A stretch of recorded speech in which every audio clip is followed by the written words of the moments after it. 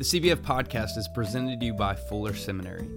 Fuller Seminary's MA in Theology and Ministry offers a practice-focused theological education. Study online or on campus and learn from Fuller's seasoned scholar practitioners, and apply what you're learning to your own context. Whatever your ministry goals, Fuller Seminary's MA in Theology and Ministry will help you take the next step in your vocation. For more information, visit fuller.edu/MATM degree. That's fuller.edu/MATM degree.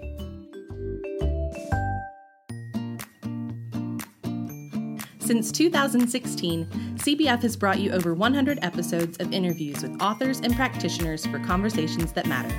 These stories of creativity and innovation have garnered weekly support from around the United States and the world.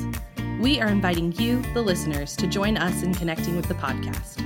Become a monthly listener supporter and receive some perks, including name recognition on the podcast, questions for upcoming guests, free books from the podcast, joining the podcast for an interview, and a VIP experience with the General Assembly podcast guest.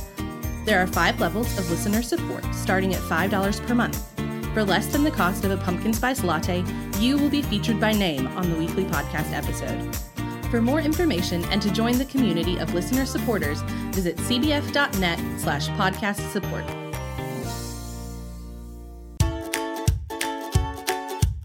This is the Cooperative Baptist Fellowship's Conversations.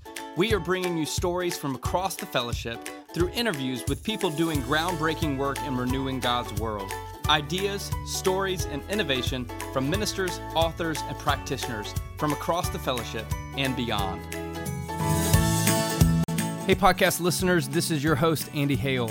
We are thrilled to bring you another year of CBF's podcast with a cavalcade of brilliant guests such as Father Tom Reese, Washington Post's Sarah Pulliam Bailey, Mark Charles, Soong Cheng Ra, and Matthew Paul Turner. And that's just skimming the surface of the first few months. As you know, last fall, we launched the Podcast Listener Support Project. This is an opportunity for you to connect closer with the podcast and premier guests. By becoming a podcast supporter, you can join me on an interview with premier guests such as Walter Brueggemann, Sarah Bessey, and Brian McLaren. So check out cbf.net/podcast support. And now, on to our conversation. This week's CBF podcast conversation is brought to you by Equal Exchange. Equal Exchange is a 33-year-old fair trade organization that works with small-scale farmers in 20 countries to bring you organic coffee, tea, chocolate, cocoa, and nuts. Serve high-quality coffee during fellowship that matches your congregation's values with prices starting at 10 cents a cup. Fundraising with fairly traded products at an Easter or Christmas event. Equal Exchange also offers a line of products from Palestinian farmers in the West Bank, including organic olive oil, Maftool, Freekeh, and dates. For more information, visit equalexchange.coop/interfaith. That's equalexchange.coop/interfaith. Our guest for this week's CBF podcast conversation is Shundron A. Thomas. Shundron is the president of Northern Trust Asset Management, a $1 trillion global investment management business. And if he's not busy in developing long-term strategies, executing operating plans, and cultivating client relationships, he finds time to write a new book, Discovering Joy in Work. Shundron, thank you for joining the conversation. Well, Andy, thank you for having me, and thank you for your interest also in the book, Discover Joy in Work. Now, I guess first off, did you bring any of those $1 trillion investments to share with me today? You don't have to. I don't care about the audience; they can fend for themselves. Well, Andy, sort of the wonderful thing about my role and my work is that I'm a fiduciary, so to speak. So it totally is other people's money. Okay. So I can't say that I have brought some of those trillions because it belongs to other people aside from me. Yeah. Well, we all know the federal government's listening anyway, so they're fully investigating this podcast. All right, before we get to your work at Northern Trust and before we get to the book, let's take a step back and talk about the story of the guy who got himself to this place. I guess the most important question is, You're from Chicago, so Sox or Cubs? I am a diehard Cubs fan, even though I grew up on the south side of Chicago. Okay. Well, it shows the longevity and patience you have as an individual for your willingness to pull for a team that long for them to finally win it. That's right. And it shows the grace of being willing to continue to pull for a team that has one of the best rosters in baseball, yet is a debacle the last couple seasons. Oh, gosh, you know our pain, probably not simply as a Cubs fan, but as just a Chicago sports fan, but a longer story. Yeah. Okay, y'all had enough championships for basketball in the 90s, to shake a stick at. So we don't have to get into that too much. But so tell us more about you. So, again, as you allude to, born and raised, grew up on the south side of Chicago. Two wonderful parents. Now, admittedly, although I work in the wonderful world of financial services and spent much of that time, as you mentioned, in investments, I didn't grow up with a lot of material means. But I think the thing that was most important is I have two parents that are people of deep abiding faith. Andy, I could tell you and recall as if it was yesterday, literally when my parents, when I was very young, made that conversion to their faith. So this is before my teenage years. And I mean, we just got really involved, not only in terms of, our personal spiritual development, but very, very much got involved in the church. But both through their faith and their work ethic, instilled a lot of things in me. So that's, really formative if I think about a lot of things that I've ultimately pursued in life.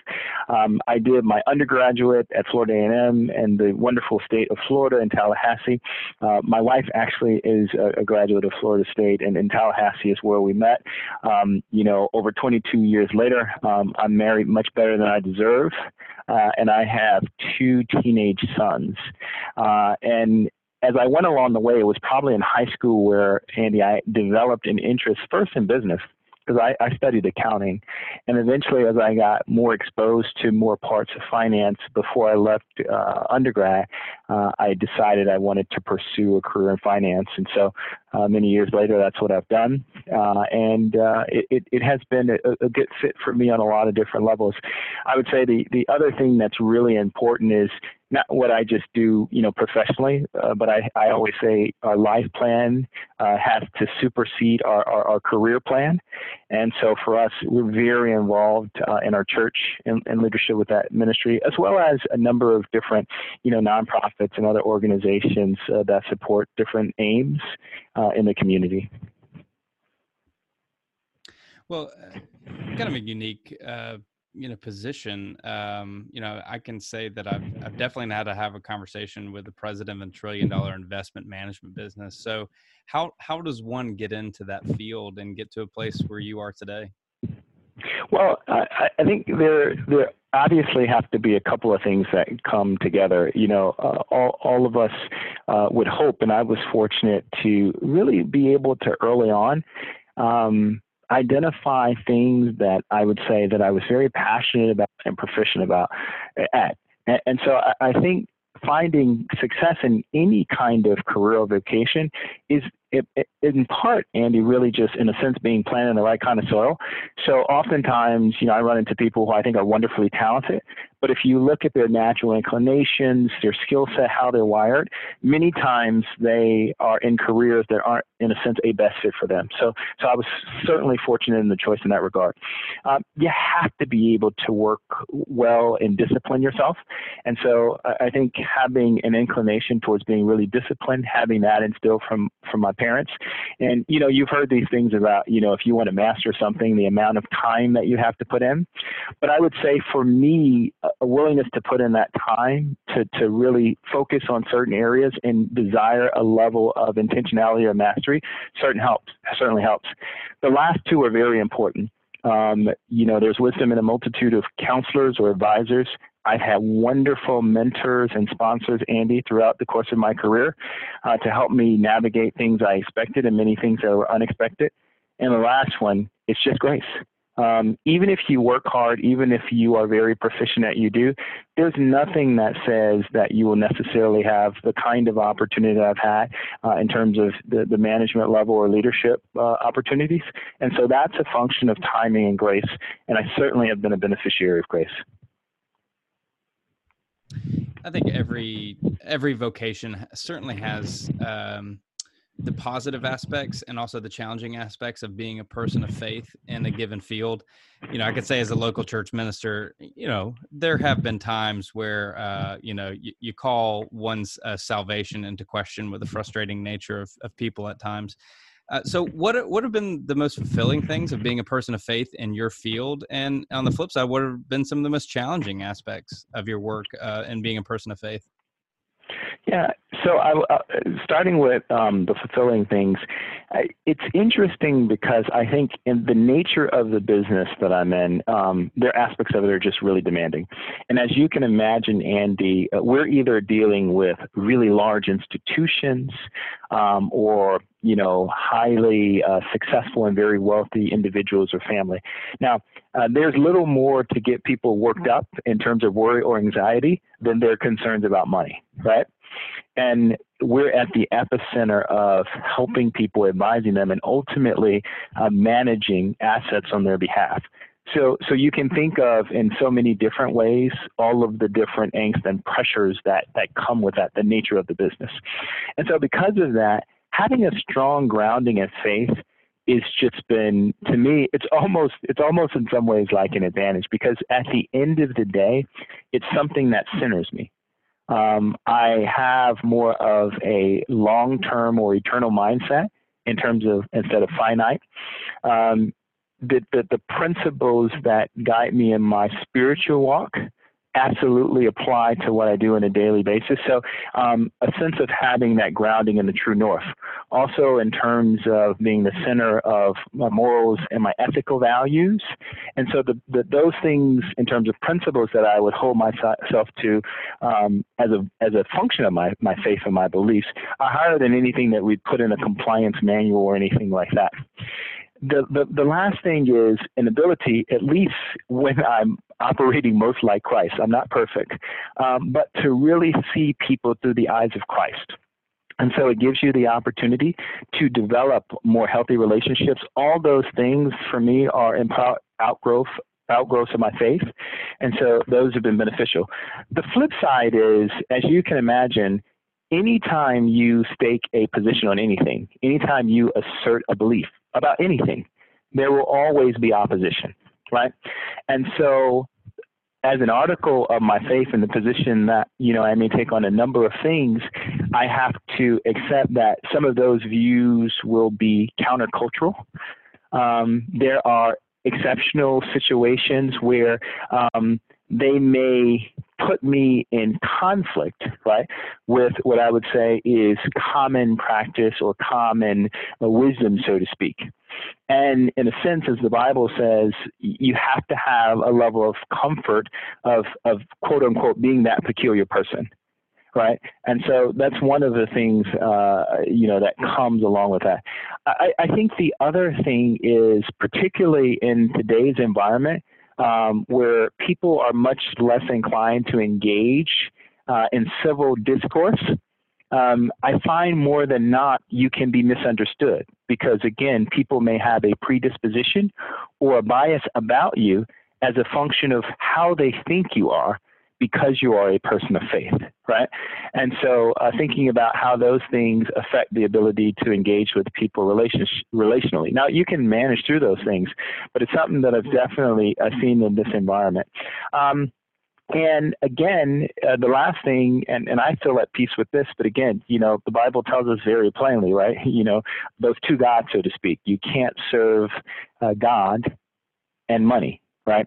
And if you think in the business I'm in, you have to be very careful that the role that you play and the influence that you have because you are, in a sense, handling such large degrees of wealth doesn't color how you think about yourself, your importance, or ultimately how you should be serving others. Well, you've got a new book out, Discover Joy in Work, Transforming Your Occupation into Your Vocation. And this book is an invitation for us to theologically rethink our work and finding purpose and meaning and productivity in our vocation. You wrote, work is not simply about fulfilling duties or earning income. We have been conditioned to expect and even seek external incentives to do great work. There is, however, immense intrinsic value derived from work performed well. Walk us through the conception of this book. Yeah. So first of all, in terms of the conception, really born principally of two things. One was certainly my own personal experience. Like as you are growing and maturing spiritually, I would argue that if you're working in any form, most of your waking hours are spent in the workplace. And so that's a proving ground and a place where God perfects you and matures you. So I think about going through my own arc of maturing in terms of my approach to work, how I think about work, understanding how that fits in the context of living out my own faith. So think about that personal experience. The other part of it, Andy, is as I moved through my career, I got increasing managerial responsibility. And more when you're responsible for running large groups or business segments and ultimately a global business unit, a big part of your job is actually coaching and developing and helping others achieve their full potential. And I was amazed, Andy, whether it was people that I worked with directly, oftentimes many people outside of the organization, but I spent time with engaging, trying to encourage, support, or help mentor the vast number of people that would disengage with their work. I mean, I can't tell you how many times I would talk to incredibly talented people, and upon being transparent, they would just tell me that they literally hated their jobs. And that was such a disconnect. And so I felt like there was something there and just was something in my heart and my spirit to be able to share. I love writing. I had written other books. And so that was the genesis or the conception of it. And what I would say is ultimately the whole concept got really built around three words: work, joy, and transform. And I think there's some deep truths there. When I think of work, I think of it can be physical or mental effort we expend to achieve a result. But realizing, particularly from my belief system, that work is actually inherently good. The Bible shows us that. And we're intended to flourish in our work, and I think people need to know that. When I think about joy, something that causes you deep fulfillment or pleasure, and this fundamental belief that I have, another fundamental truth is work is intended to be joyful. But the last one was important, which is this thought of transforming or transform, meaning to change from one state to another. And I think that's important because what I realized that in order for us to truly, what I call discover joy in our work, and I think that word is important, you have to discover it, we actually have to transform our mindset. Because I would say that the mindset or the thinking that is most common about work is antithetical to not only what we would know as an article of our faith as a believer, but I think truth is self-evident. So whether you're a professed believer or not, and that's why I wrote this book, I say to the working world, it's not a book expressly just written to believers, because that truth to me is really self-evident. Well, in the book, you talk about the difference between work and calling, and you wrote, fully unleashing your potential occurs when we connect our work with our purpose. When we connect our hands, our head, and our heart to our work, work becomes much more than a job. This self-discovery helps reveal our reason for living. Take us a little deeper there.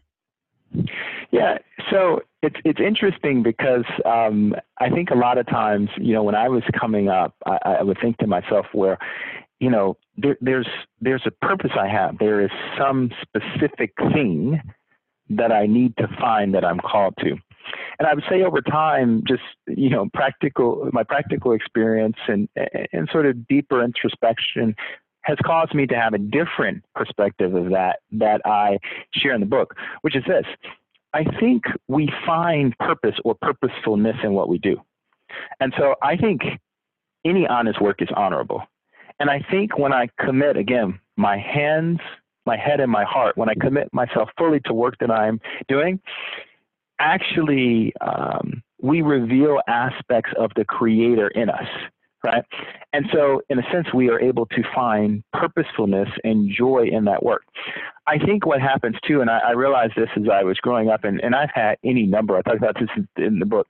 I mean, you name the kind of work, I feel like I've done it. Everything from mowing lawns to washing cars to filing medical records, over the course of a long arc of time. And what I found is whenever I'm fully committed to work, I'm always discovering new things about myself, about my inclinations, my interests, my ability. And so again, there is this finding purpose that we actually only find when we commit ourselves to doing the work. And so more and more about who I am, and for me as a person of faith, who I am in Christ, is revealed in me when I commit myself to doing any kind of work God's way. This podcast is presented to you by the Center for Congregational Health.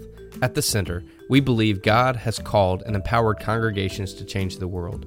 For 25 years, Center consultants, coaches, and educators have been supporting congregations, clergy, and lay leaders as they meet the ongoing challenges of congregational life, including training ministers to manage transition, helping congregations work through polarizing conflict, coaching clergy to discover and utilize their gifts for ministry, and assisting congregations in discerning God's call to future missions and ministry.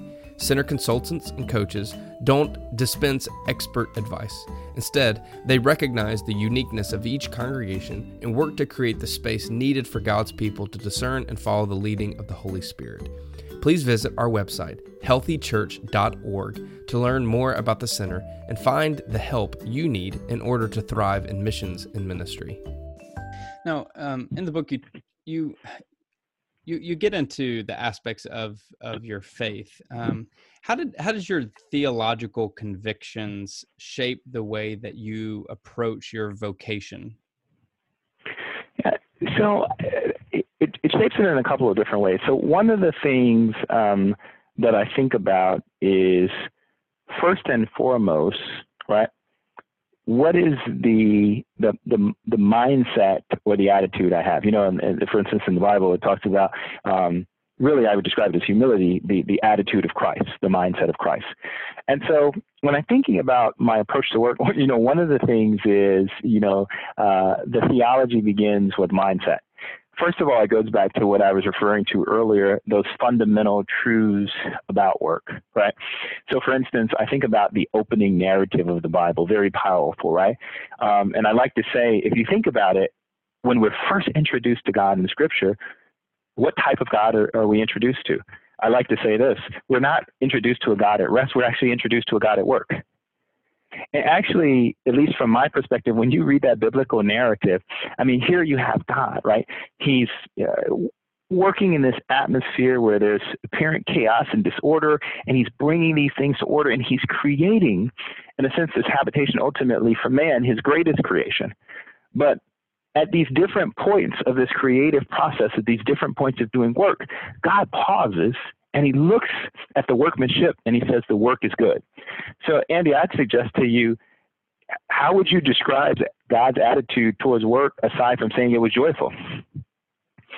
And so if I start there in part, it makes me think about, what is my attitude towards work? When I wake up on any given day, and am I actually grateful that I have the capacity and the ability to work? Do I see whatever work I do and what it provides for me, not just materially, but spiritually, as an instance of grace from God? And do I see the opportunity in that work not only to be creative and to be productive, which God charges us to do, but do I also see it as an opportunity, just like the first human beings, to be able to work in community?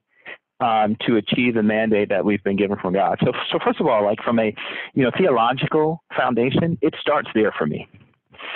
I think the next part of the, in a sense, theological foundation for me is, having, quote unquote, the mind of Christ, or said another way, moving away since I have been redeemed and I have born again from my old way of thinking in every area, including how I think about work, Andy. And so I mentioned that third word, transform, but to be specific, I think we have to transform our thinking in three ways, or about three different things. First is about the workplace. that's the environment in which, or the community with whom we work. And I think if we're honest, sometimes there are, very negative thoughts. Sometimes we bring to the workplace about the workplace. And so evolving that work ethic, to me, work ethic is the belief that work is inherently virtuous or good. Earlier you referred to a quote from the book. Thank you for sharing that. And it was really speaking in a sense about work ethic, understanding that our internal motivation has to be greater than external motivations like pay or promotion. And then finally, we have to change our thinking about what I would refer to as our work life. Because again, we tend to think sometimes very narrowly about the specific job that we have or our temporal condition at a given point in time as it pertains to work. Whereas your work life is more of a vocational journey, right? It's the sum total of all your work experience. And so that calling takes place in a sense over time. It's not any given situation or any given point. So having more of what I, again, would refer to as that eternal mentality as opposed to a temporal one, I think definitely influences how I think about, a strong fundamental theology about work. One of the most powerful chapters of the book is when you talk about value not equating to financial well-being or compensation. You wrote, "A pure work ethic drives us to create value or wealth to be shared by our community as opposed to possessions to be piled high in a proverbial storehouse. The truest measure of our worth is reflected by what we give as opposed to what we get." That's powerful. Take us a little deeper there into what you're truly getting at. Well, this one, it's funny because how like you read scripture and it in the sense to be true. So there's one thing to believe. There's another thing to truly have faith, and so then act upon what you believe. And so when I think about what you shared there, you can't help but go to the passage of scripture in the Bible. Jesus is talking, and when he's talking to his disciples, right, he introduces the stanza with a particular parable, but ultimately he gets to talking to them about, worry. And it's in the context of actually thinking about our mindset or our attitudes about wealth. And he's effectively saying, why would you worry about material things? Your heavenly Father knows you have need of these things, right? This is, the passage of scripture that again talks about, serving two masters.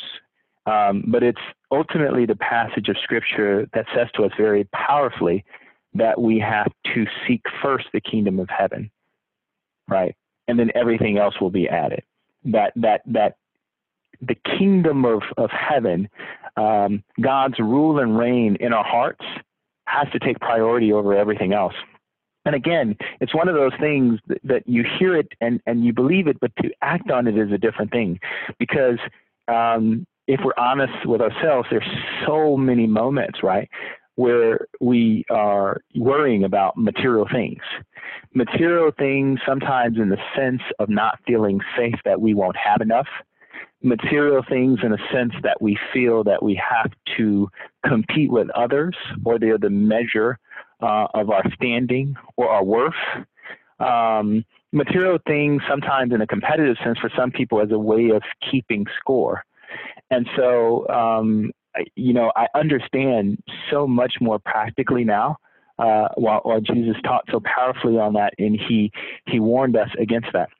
I think ultimately it comes down to understanding the value that God places on us, on every individual soul.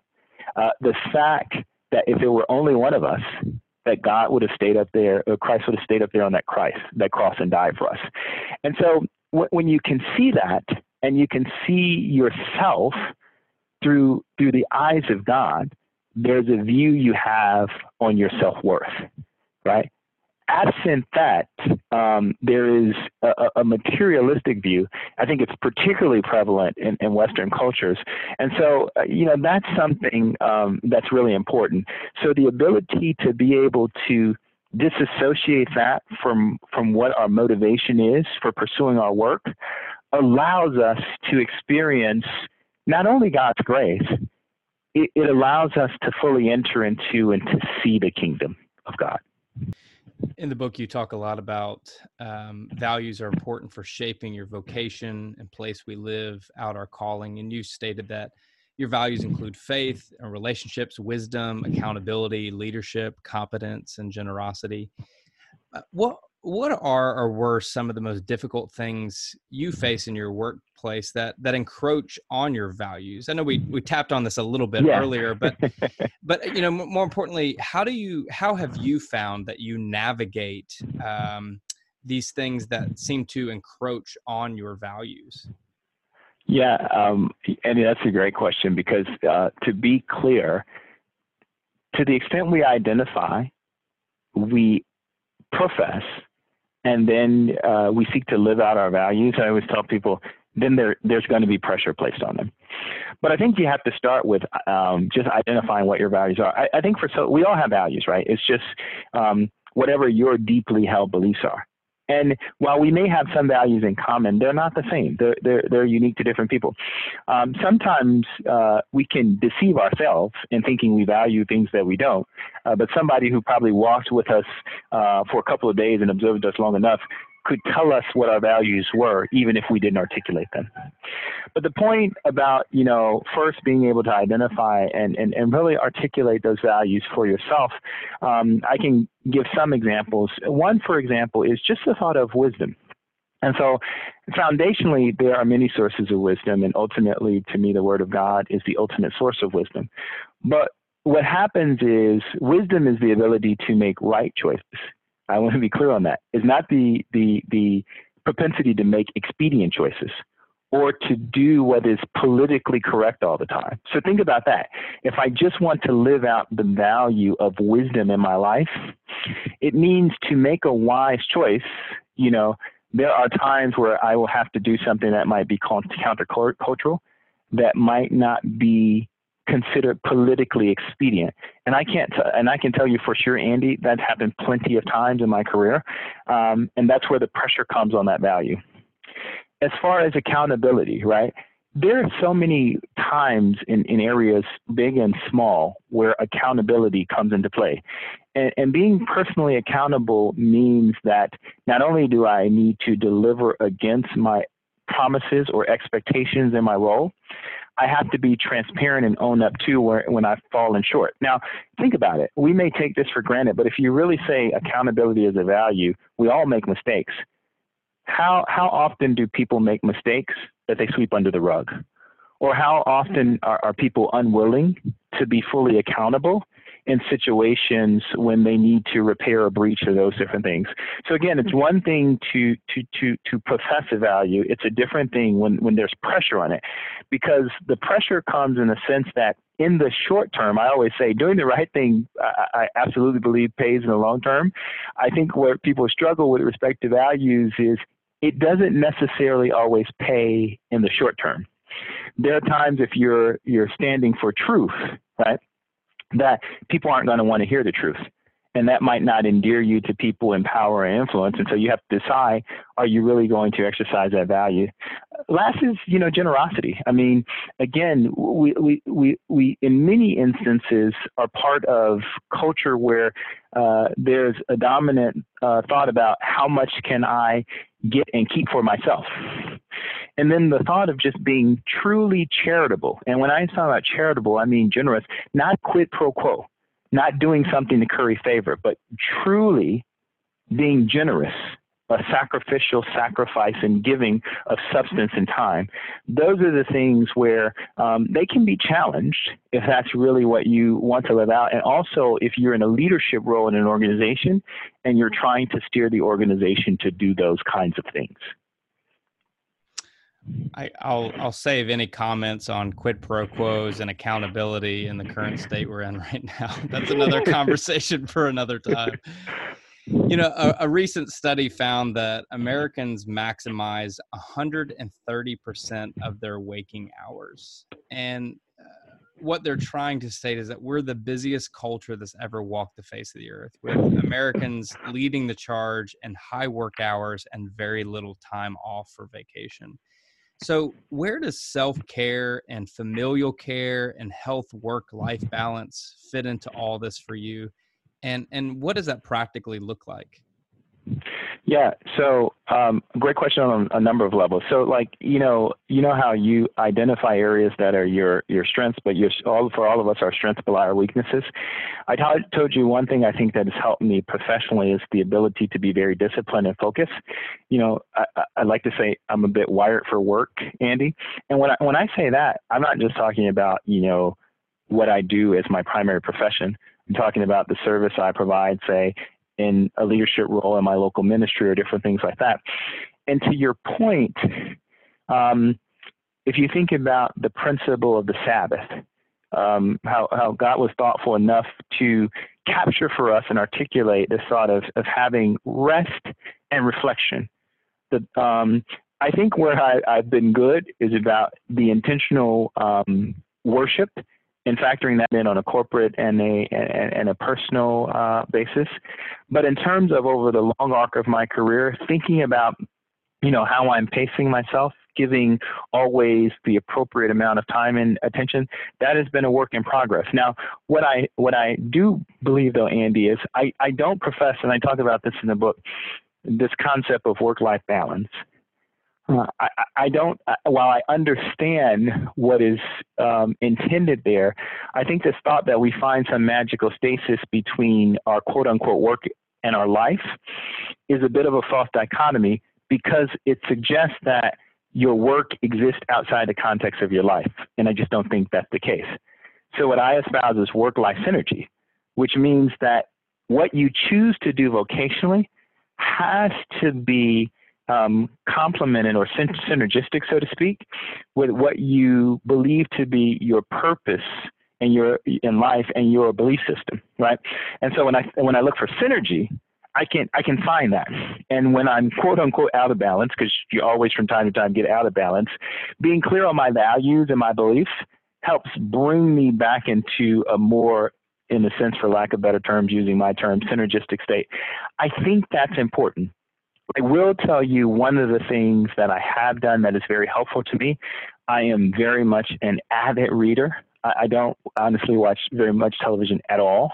But I think reading in different disciplines like that do create space for me to be a little bit more reflective. Because I think the thing that's lost most from that busyness that you speak of, Andy, is so many people live their lives with so little reflection. I'm dying to ask, is this book a mandatory company memo for all your employees to read?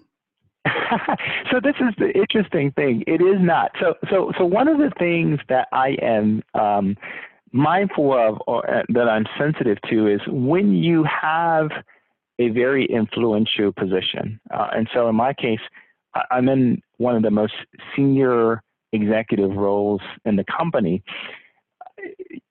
I try to make sure that I'm very thoughtful about, in a sense, how I occupy that space. There are people in the company that, I have so many people that I have wonderful relationships with. Even before this, they know me as a writer, and the book appeals to them.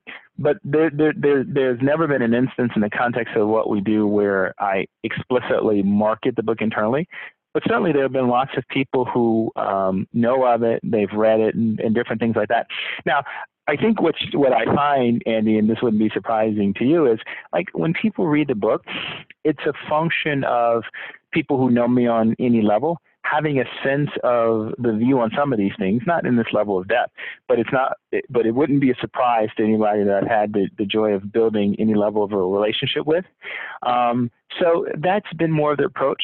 I will tell you, though, it's created a wonderful opportunity to engage with people even more. And I think for two reasons.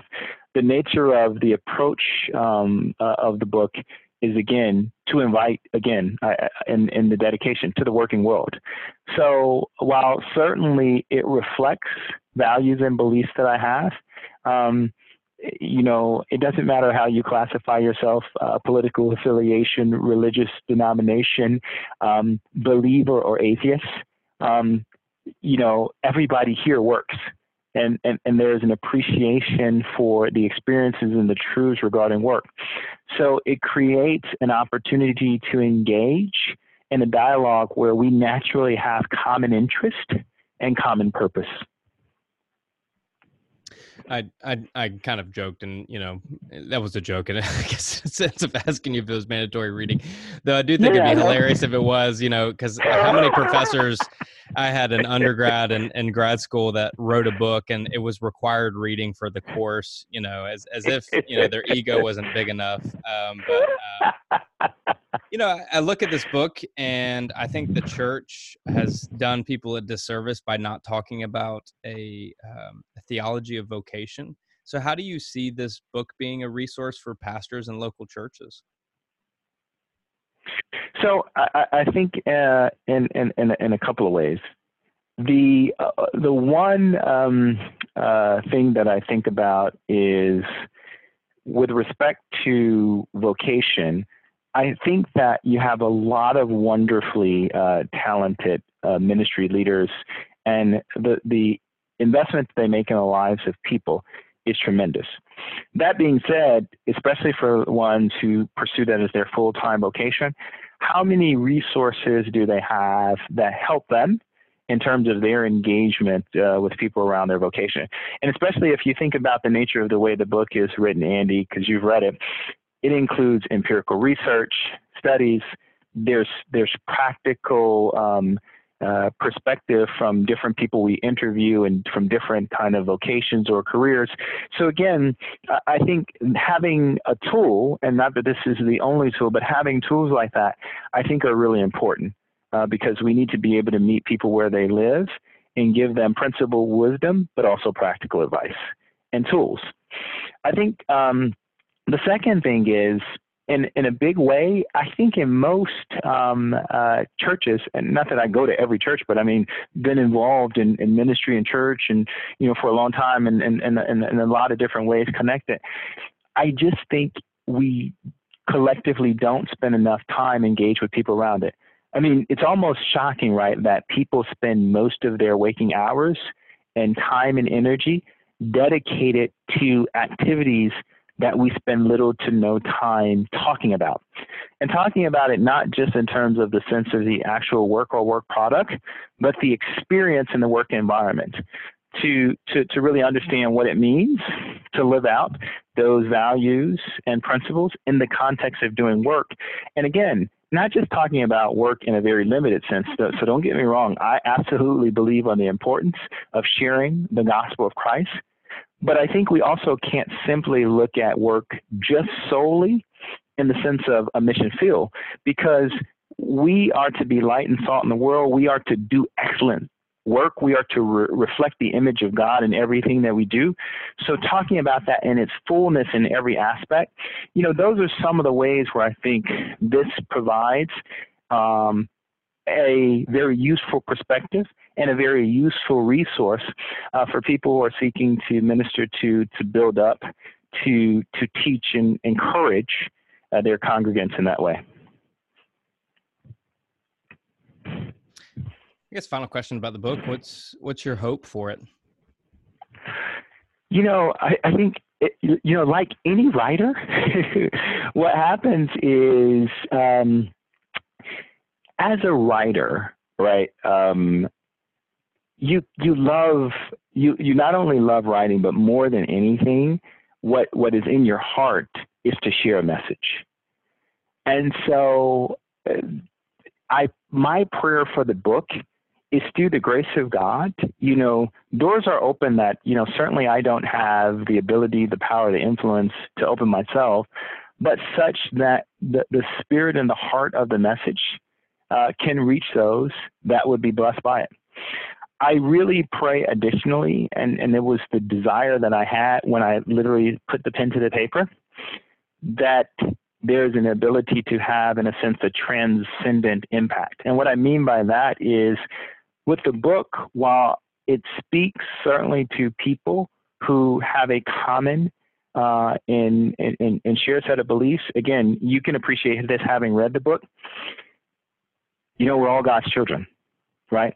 And so again, the ability for the book not to be constrained by any artificial walls, not even be limited to what we might refer to as the organized church, but to be able to do what the Word of God does, right? To be a powerful influence, to be, that mustard seed, right? That when it's sown, it becomes this powerful tree. I mean, it's all of these different things that I just believe powerfully about the truth that we find in the Word of God invading all parts of our society. And why not start with the workplace, where most people spend most of their waking hours? This is your fourth book. I wonder, what continues to drive you, and what else do you have on the horizon? What other projects are you working on? Yeah, so it's funny because what happens is I really enjoy writing, but I don't write from the sense, some people may say, well, I've outlined, I want to write these, 10 books, or, they have all these topics. And mine has been more so blooming where I'm planted. So I do believe that I have more in me, and as led, I want to write more. But what I would say is I don't pursue it with a commercial interest. I pursue it from the standpoint of what do I feel passionate about, and that I feel that I have a unique perspective to share in a voice, and I just go with that. And I think that in that regard, God will provide whatever measure of grace, whatever doors will be open. So I've got some ideas of things that I'm passionate about. For example, one of the things that I do, among other things in our church, is lead our men's ministry. I have a real heart for men, and so there just been several things in my heart percolating as it pertains specifically to men and their spiritual formation and growth. So that's something I thought about.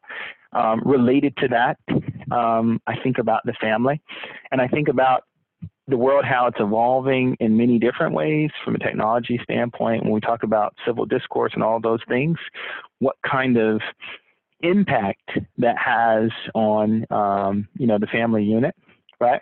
So I think about that.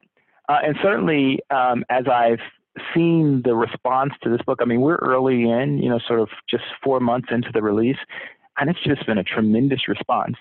And there's more that I have to say about the world of work, so to speak.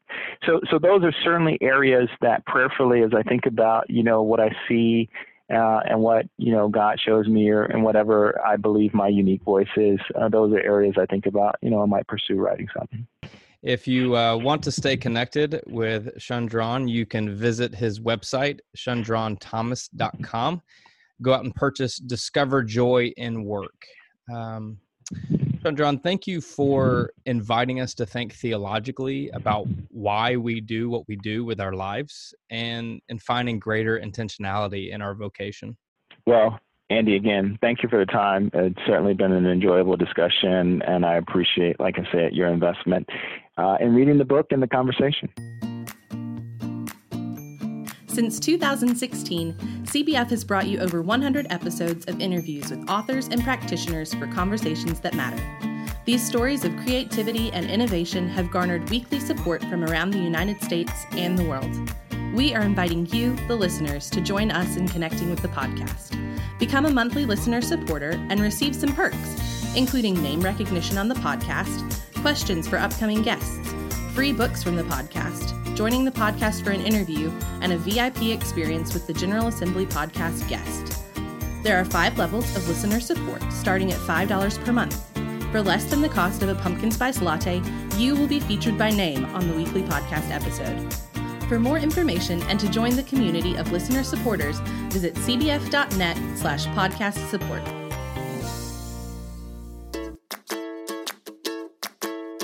Well, that's it. That's our conversation. Be sure to support our annual sponsors by visiting their websites at fuller.edu and healthychurch.org. Check out cbf.net for information about our church starters, field personnel, advocacy work, chaplains, and much more. Oh, and one more thing. I don't think we've mentioned it on the podcast before, but visit cbf.net/podcast support for ways that you can contribute to the CBF podcast conversations and get some pretty cool stuff in return.